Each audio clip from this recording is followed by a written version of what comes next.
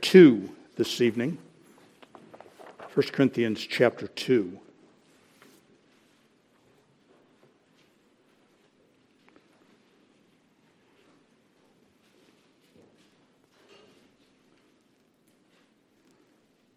Let's pray.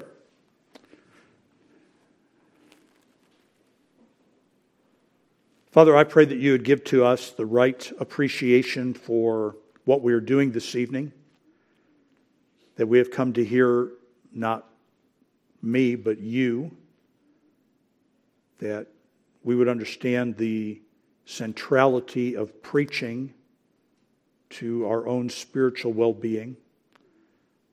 And I pray then, Father, that you would help me and all pastors to faithfully deliver your word to your people. And we pray for the power of your Spirit for this reason, that you are our instructor and encourager and helper, and it is your ministry that we need. We pray for this in Jesus' name. Amen. Well, Paul has, to this point in time, been talking to the Corinthians about their love of what he calls man's wisdom or the world's wisdom.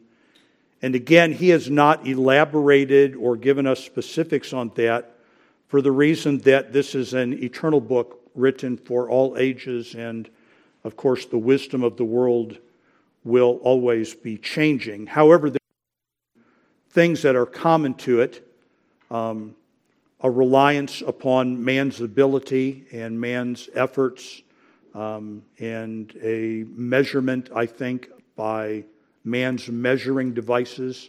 One of the great unfortunate pitfalls of fundamentalism, the worldliness with which it defines successful ministries.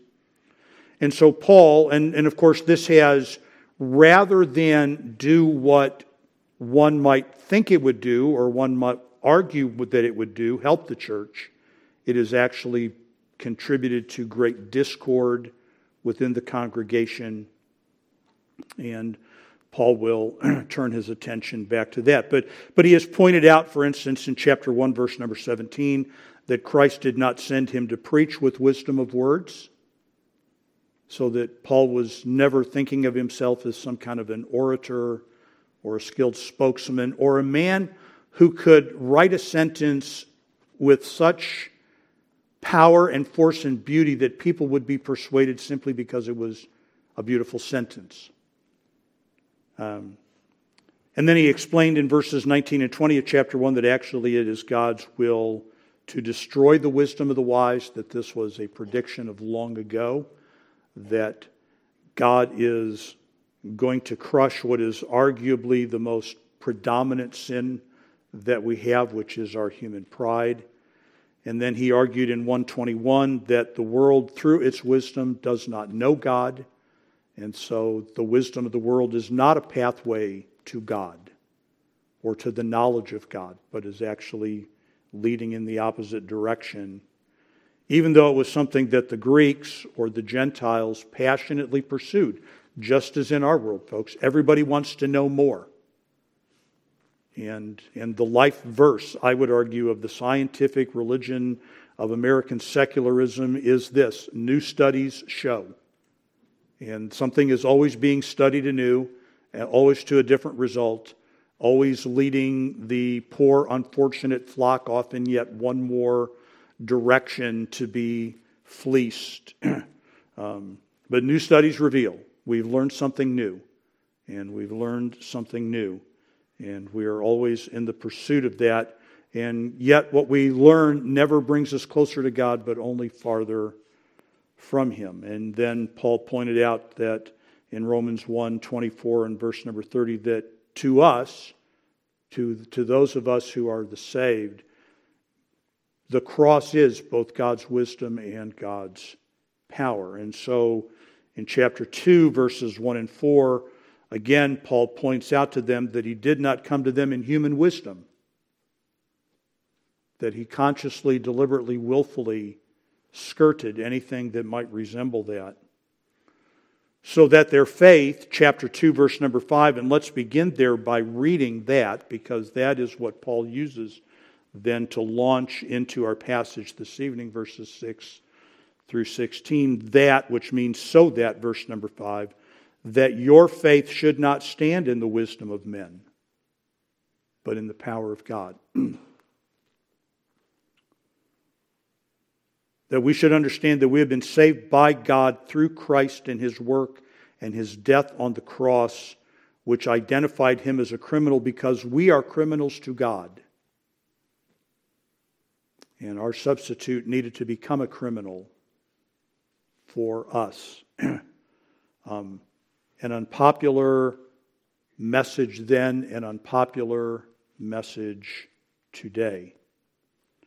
Which brings us then, perhaps if we were thinking through that and asking questions, we might ask this: well then, does God disdain wisdom?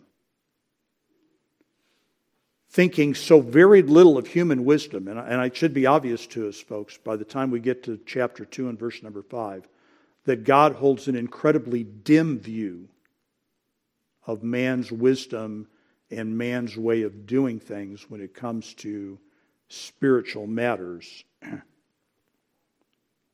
Does He think little of wisdom? And of course the answer to that is no, but God doesn't want to leave that no just hanging out there.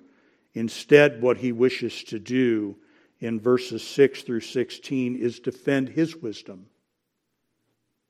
It isn't enough for us simply to repudiate the wisdom of the world.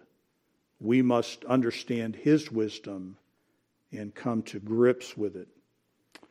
And so let's begin by walking through the passage, and we'll read a few verses and extract their main point and reinforce it. So let's begin by looking at verses 6 through 9. Howbeit, we speak wisdom among them that are perfect, yet not the wisdom of this world, nor of the princes of this world that come to naught. But we speak the wisdom of God in a mystery, even the hidden wisdom, which God ordained before the world unto our glory, which none of the princes of this world knew, for had they known it, they would not have crucified the Lord of glory. But as it is written, eye hath not seen, nor ear heard, neither have entered into the heart of man, the things which God hath prepared for them that love Him. So, in verses 6, 7, 8, and 9, I think that the main point that Paul is making is this, is that God's wisdom is under God's control. It's not just put out there in wisdom kind of form. It is God's wisdom that God is controlling.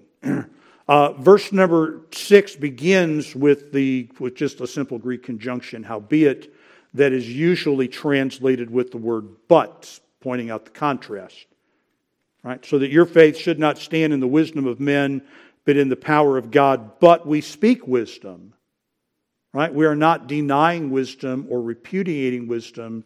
We are rejecting a particular type of wisdom because we are fully aware of God's wisdom. And God's wisdom is spoken then in verse number 6, to them who are perfect, which to us perfect has the idea of moral, the absence of moral impurity, but biblically the word refers to those who are complete or total or mature. And I think that Paul here is using it not so much in the practice sense, but in the position sense. In other words, Paul is, although Paul will get to this, he will point out in chapter 3 that he has to talk to the Corinthians like they're unsaved people because they are so enamored of the world's wisdom.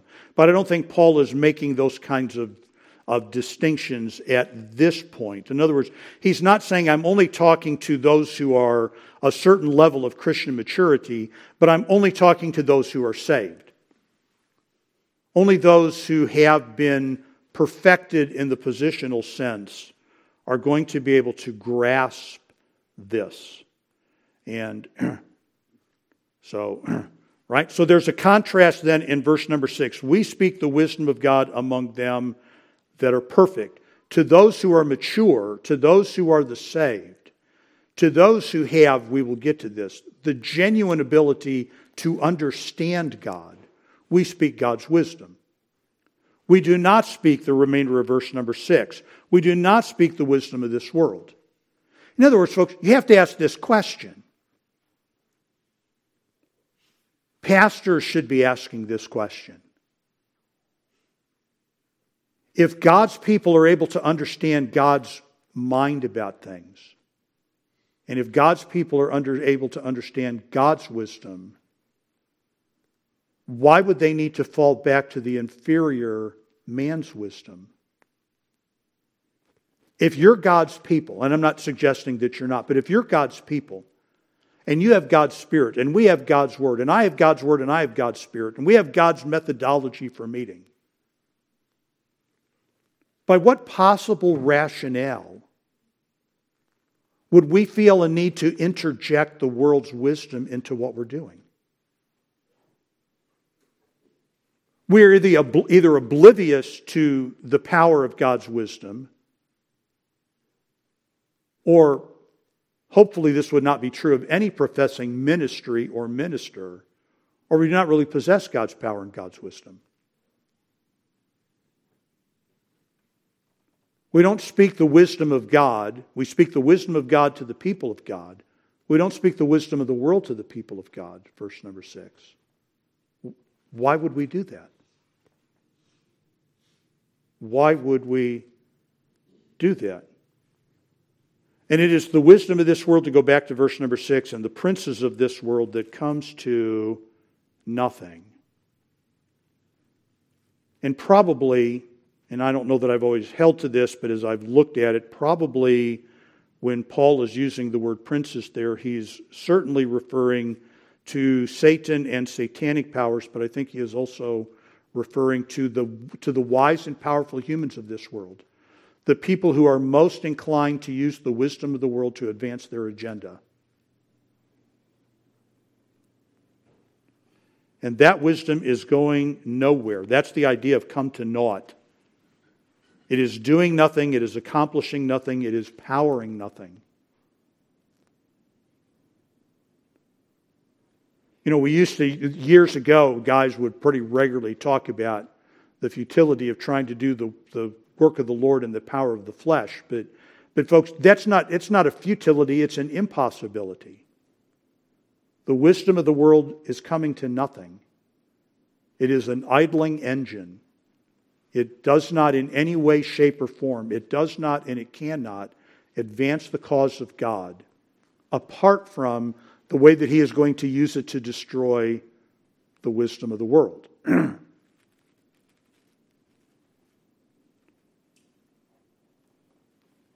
And by the way, just a little bit of a note here, but right, we're trying to do some fairly serious Bible study. Look back at verse number 4.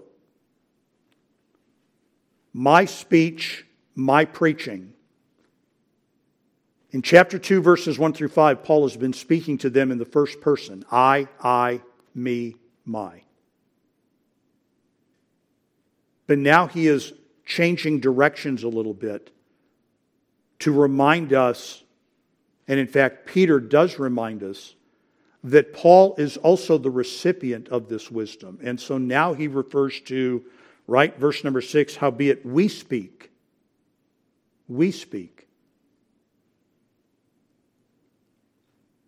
Because we're all in this same kind of boat, folks, that we will get to, and that is that God is in complete and absolute control of what He's doing.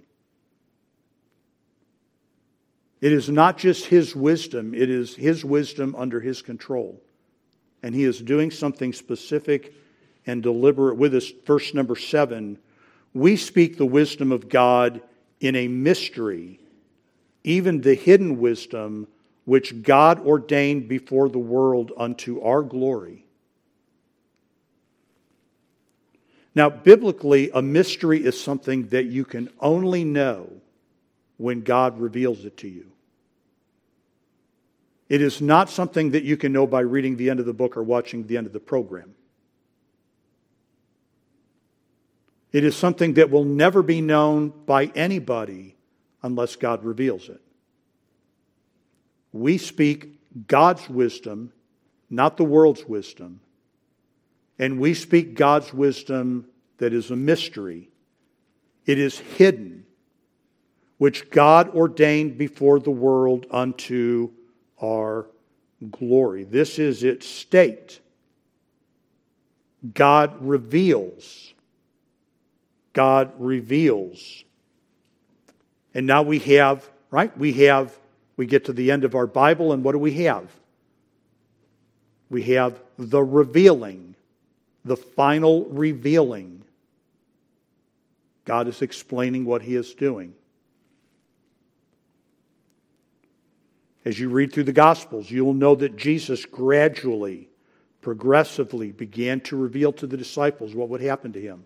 We're going to go to Jerusalem, and I'm going to be tried by the leaders, and I'm going to be found guilty, and I'm going to be killed, but I'm going to be raised on the third day. And he would mention that and talk about that, and they were perplexed and angry, and they tried to stop it. God is revealing His wisdom. And Paul is very pointed in his grammar here that it is God who has done the hiding. That it is God's wisdom, and God Himself has hidden it. And He had predetermined this. That's the idea of ordained there. Before the world, this is one of the ways that God reminds us of His power and might and knowledge and of our limitations. I mean, as far as we are concerned, folks, there is nothing before the world.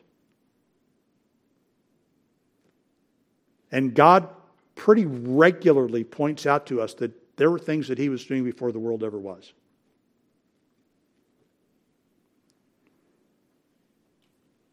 And again, let me just point this out to you because we're trying to do a little bit more of a serious kind of Bible study. The verb, God ordained, is in what the Greek would be called the perfect passive tense. It is passive. Somebody is doing the hiding. That is God. It is perfect. It remains hidden until He reveals it. Perfect indicates a past action that has ongoing results. God hid it once, and it remained hidden. And this is the will of God. And it has been hidden, verse number 8, from the princes of this world. Rulers. And again, I think that these are fallen angel rulers and mighty men rulers. And I just say it that way, folks, because when you read through the account, particularly the crucifixion, right? Because Paul's talking about the wisdom of God in the cross of Christ. Satan didn't understand what was going to be the end result of the crucifixion. The Jewish leaders didn't understand what was going to be the end result of the crucifixion. They thought they were solving a problem. Right? I mean, they said stuff like this. Look, it's unfortunate that He has to die, but if one man has to die to save the country, well, that's just the way the world works.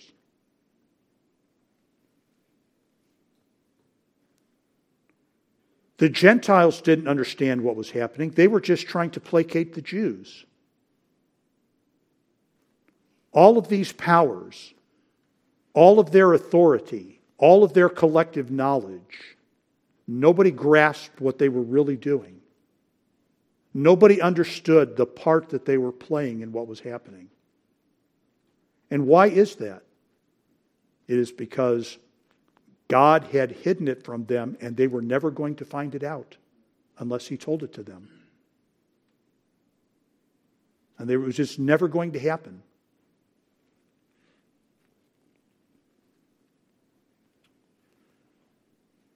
And this has been written in the Scriptures. And I'm terribly sorry, folks, if I burst anybody's bubble about the glories of heaven. But 1 Corinthians 2:9 is not really about the glories of heaven.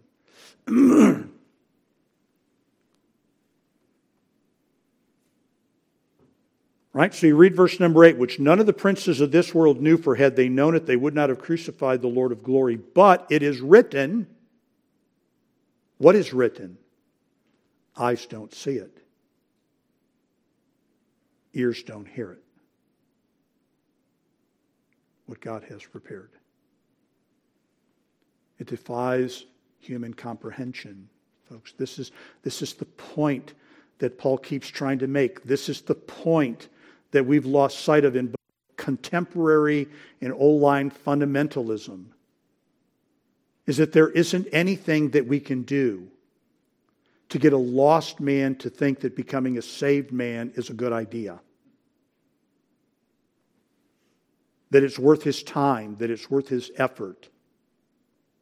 There isn't anything that we can do. There isn't a key to unlock his heart that is in our possession.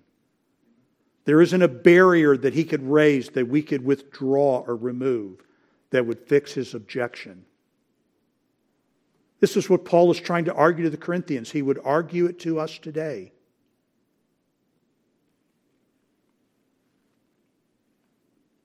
So eyes don't see and ears don't hear and men don't think the things which God hath prepared for them that love him, but God hath revealed them unto us by his Spirit.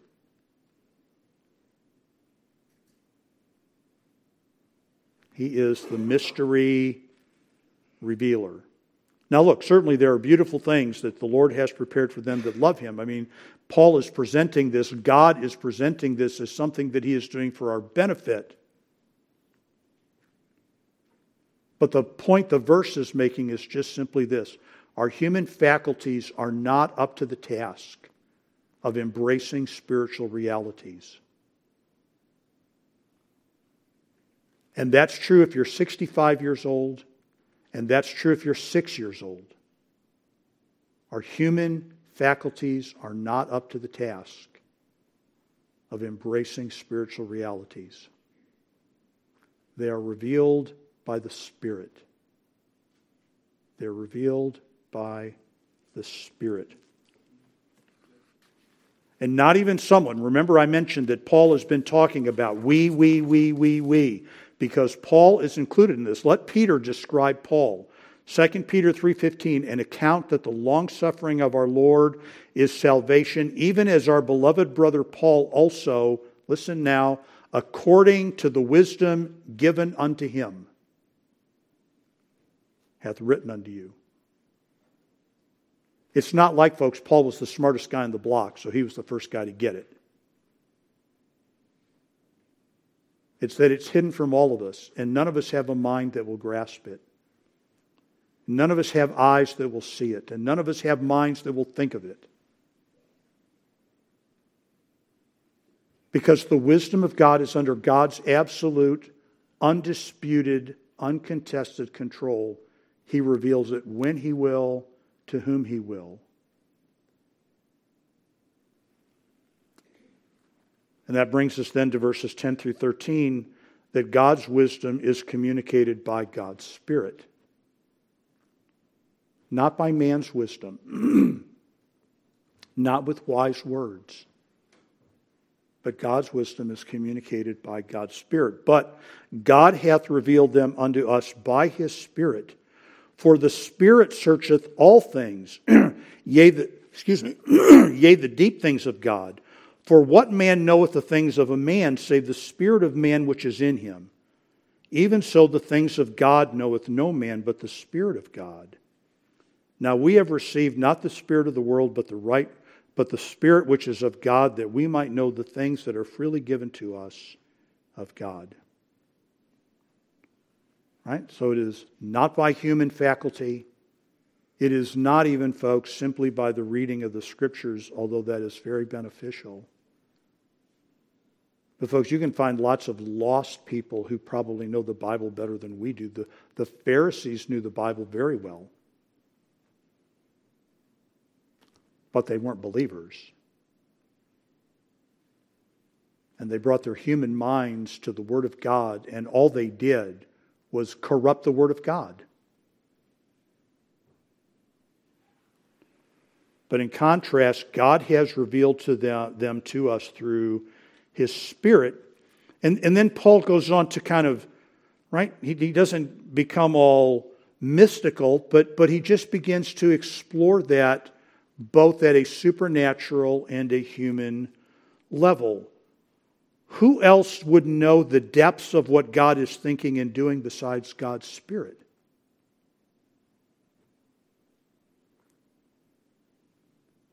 And if we think, well, yeah, okay, well then let's make it even more simple.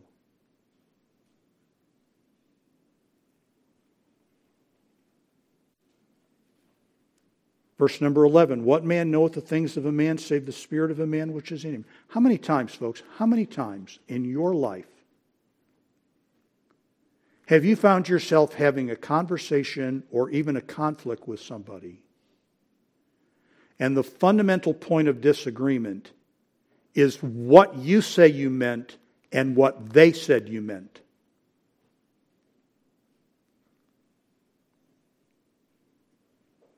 Who knows a man better than his own spirit? And if you really want to know somebody, you kind of have to know them by their spirit.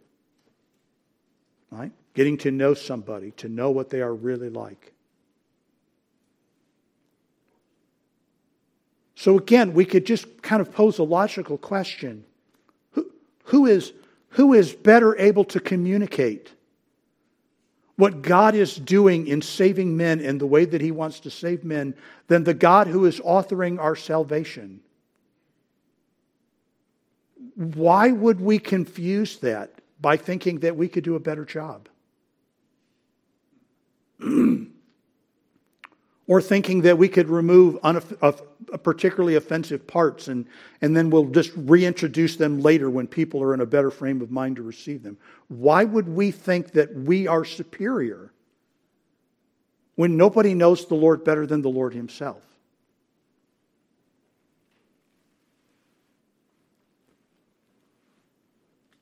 And to flip it a little bit, as well as you know somebody, to not truly know their spirit, right? I mean, look, folks, we all have public lives, we all have private lives, but we also all have secret lives. We have things rattle around in our head and hearts that we would just assume nobody ever knew were there. And if you can look at someone you know well and you can realize that they have probably thought thoughts that they don't want you to know, or wanted things that they don't want you to know that they wanted, in what imaginable universe are we prepared to argue that we know God? That we're able to speak for God. And not just speak on His behalf, but to take what God has said and done and rearrange it and package it in such a way that it will be more effective when we get done with it than it would be when He gets done with it. But it is instead, folks, that the Spirit of God reveals the truth and the wisdom of God. And we, verse number 12, are the recipients of this. Now we have received. And again, Paul uses the we. And it's not the royal we. It is the every last man, woman, and child who is a believer we. We have received the Spirit. Not the spirit of the world, but the Spirit which is of God, that we might know the things that are freely given to us of God. This is, folks, the only way that we have any ability to comprehend and appreciate what God has done for us is that God has given us that ability. Right? What does Paul say in Ephesians 2:8? For by grace are you saved through faith, and that not of yourself. All you got to do is believe. But there's a little bit of a problem, folks. There's a little bit of a problem. God's got to give you the faith. It's the gift of God. We don't get it. We don't want it. We don't want to get it. We don't think it's worth knowing or having.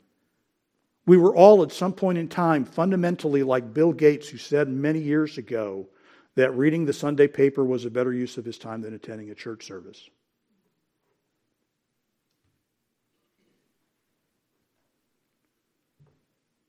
But we've received something of the Lord that has changed our comprehension.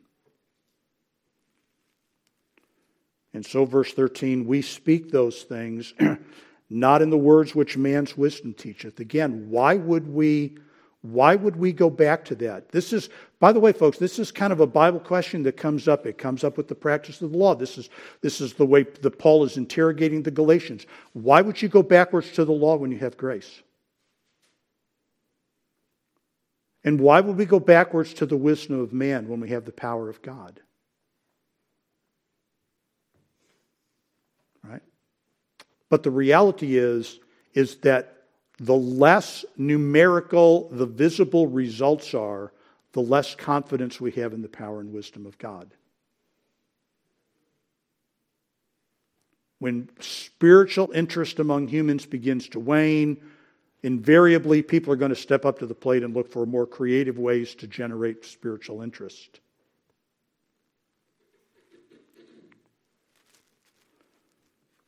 So not with human wisdom, not in the way the world would communicate, which I would argue would include things like turning down the lights and turning up the music so that the people don't feel threatened by church, but would also include this kind of goofball stuff like the invitation begins with the handshake at the door. As if the pastor is the modern equivalent of a Zig Ziglar who is packaging a product for your enjoyment.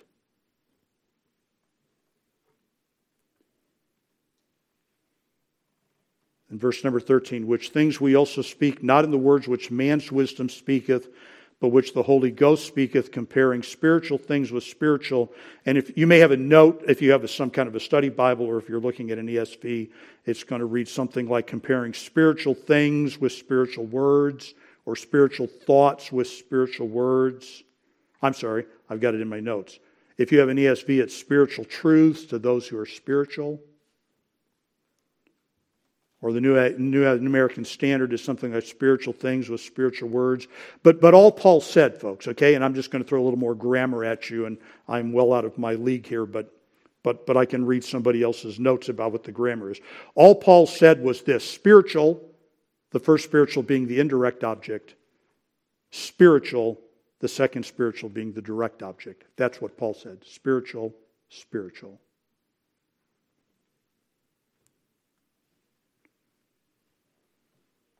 The idea is, right, that this is completely and totally a spiritual exercise in which we use our spiritually enlightened intellect, but it is not an intellectual exercise.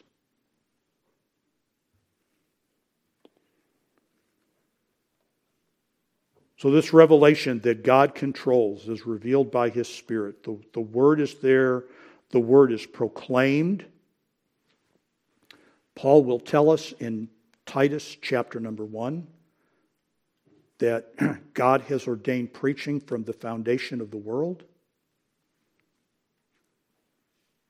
That one of the ways God reveals His wisdom is when, in the power of His Spirit, a man stands up and teaches and instructs it, and in the power of the Spirit, God's people receive it and comprehend it.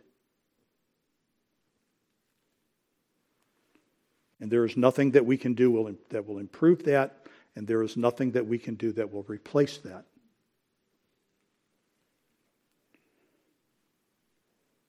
Which brings us then to verses 14 through 16. But the natural man receiveth not the things of the Spirit of God, for they are foolishness unto him. Neither can he know them, because they are spiritually discerned. But he that is spiritual judgeth all things, yet he himself is judged of no man. For who hath known the mind of the Lord that he may instruct him? But we have the mind of Christ. So God's wisdom is completely under His control. And under His control, He reveals things through His Spirit. But the comprehension of that also relies upon His Spirit. The revelation relies upon His Spirit. The comprehension relies upon His Spirit. Right? So I mean, it's like this, folks. It's not like God has.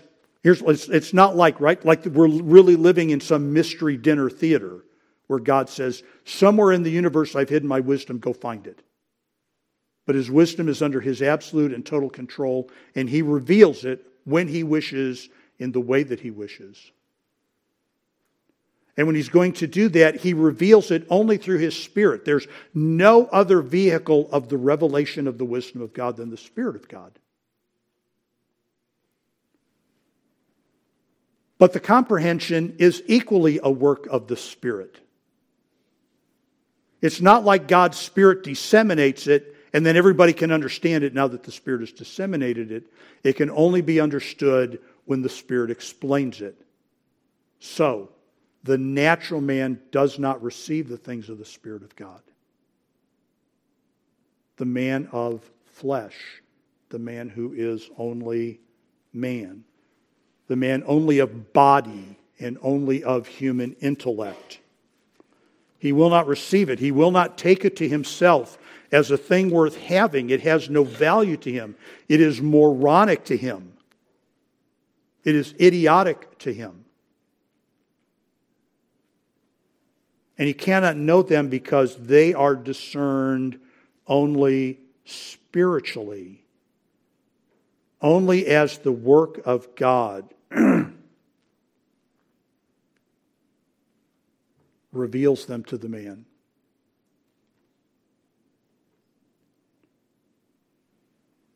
And in verses 15 and 16, then Paul begins to make the application of that, and he is beginning then to use this to move into his next thought. It's a little bit transitional because he is getting ready to explain to them that he is really not impressed with the way they think.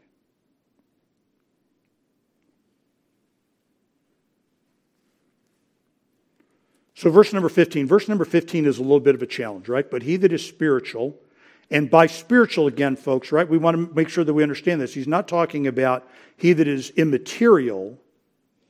Spiritual means he that is rightly related to God.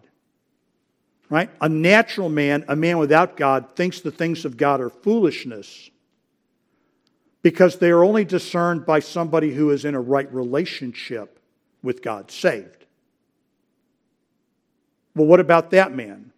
Well, he that is spiritual judgeth all things, yet he himself is judged of no man. I think that Paul is primarily referring to, right, because who are the men that are judging? I think that Paul primarily has in view unbelievers. Right? The unbeliever judges this to be foolish, but that's okay. Right? It's okay that the unbelieving world thinks that we're morons. It's okay. They're not our judge.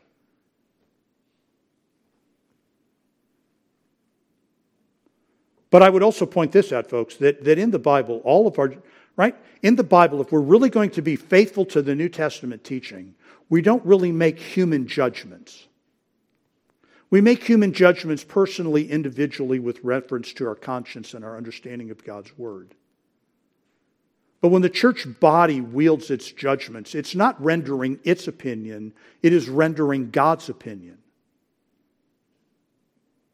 We know what the Lord has said about something, and we as a church body rise up to say, this is what the Lord said, and this is where we take our stand. We don't rise up and go, we just think that this is a bad idea. We might think that it's a bad idea. We might be right. So there's a private sense of that. But to sit in judgment on somebody, right? Those are things that are, even in the New Testament, driven by the position of the Lord.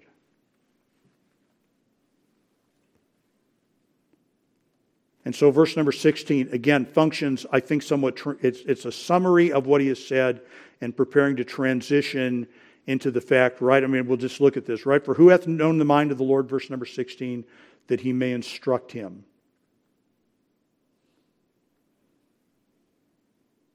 Right? I mean, this just plays on what Paul has already been arguing. Right? Only God is capable to know the depths of what God is thinking.